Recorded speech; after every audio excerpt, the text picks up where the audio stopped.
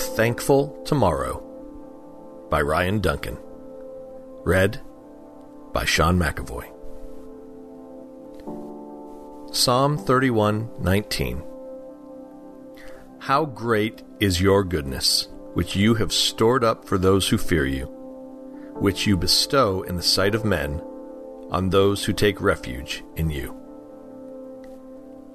I've always really enjoyed Thanksgiving. Sure, the family can be pretty crazy at times, and I usually end up on dish duty after the meal. But Thanksgiving has always been a time for me to stop and realize how blessed I am.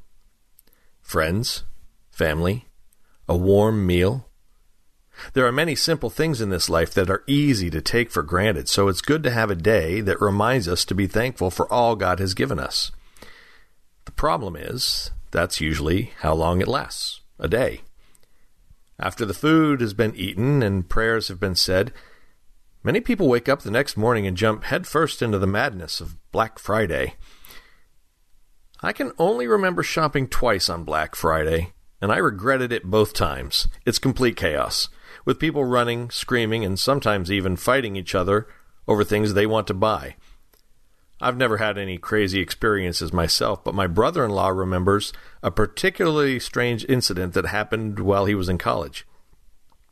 One year, while he and my sister were still dating, he drove up to visit her on the Friday after Thanksgiving. He had left his house at 3 a.m. with hopes of avoiding the holiday rush and was making good time on the freeway when, suddenly, out of nowhere, a long line of traffic appeared in the distance.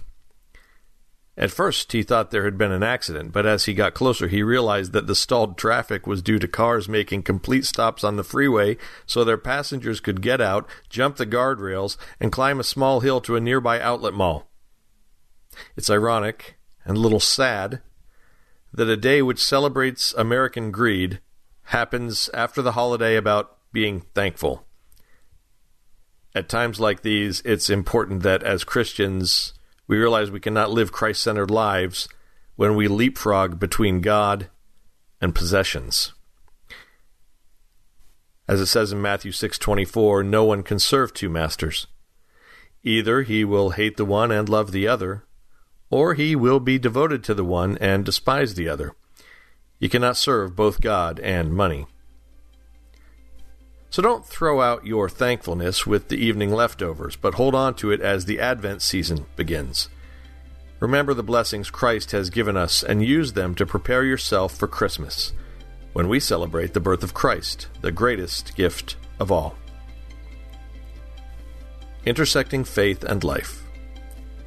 Don't let the crazy shopping season distract you from what's really important. And for further reading, check out 1 Timothy 4, verse 4.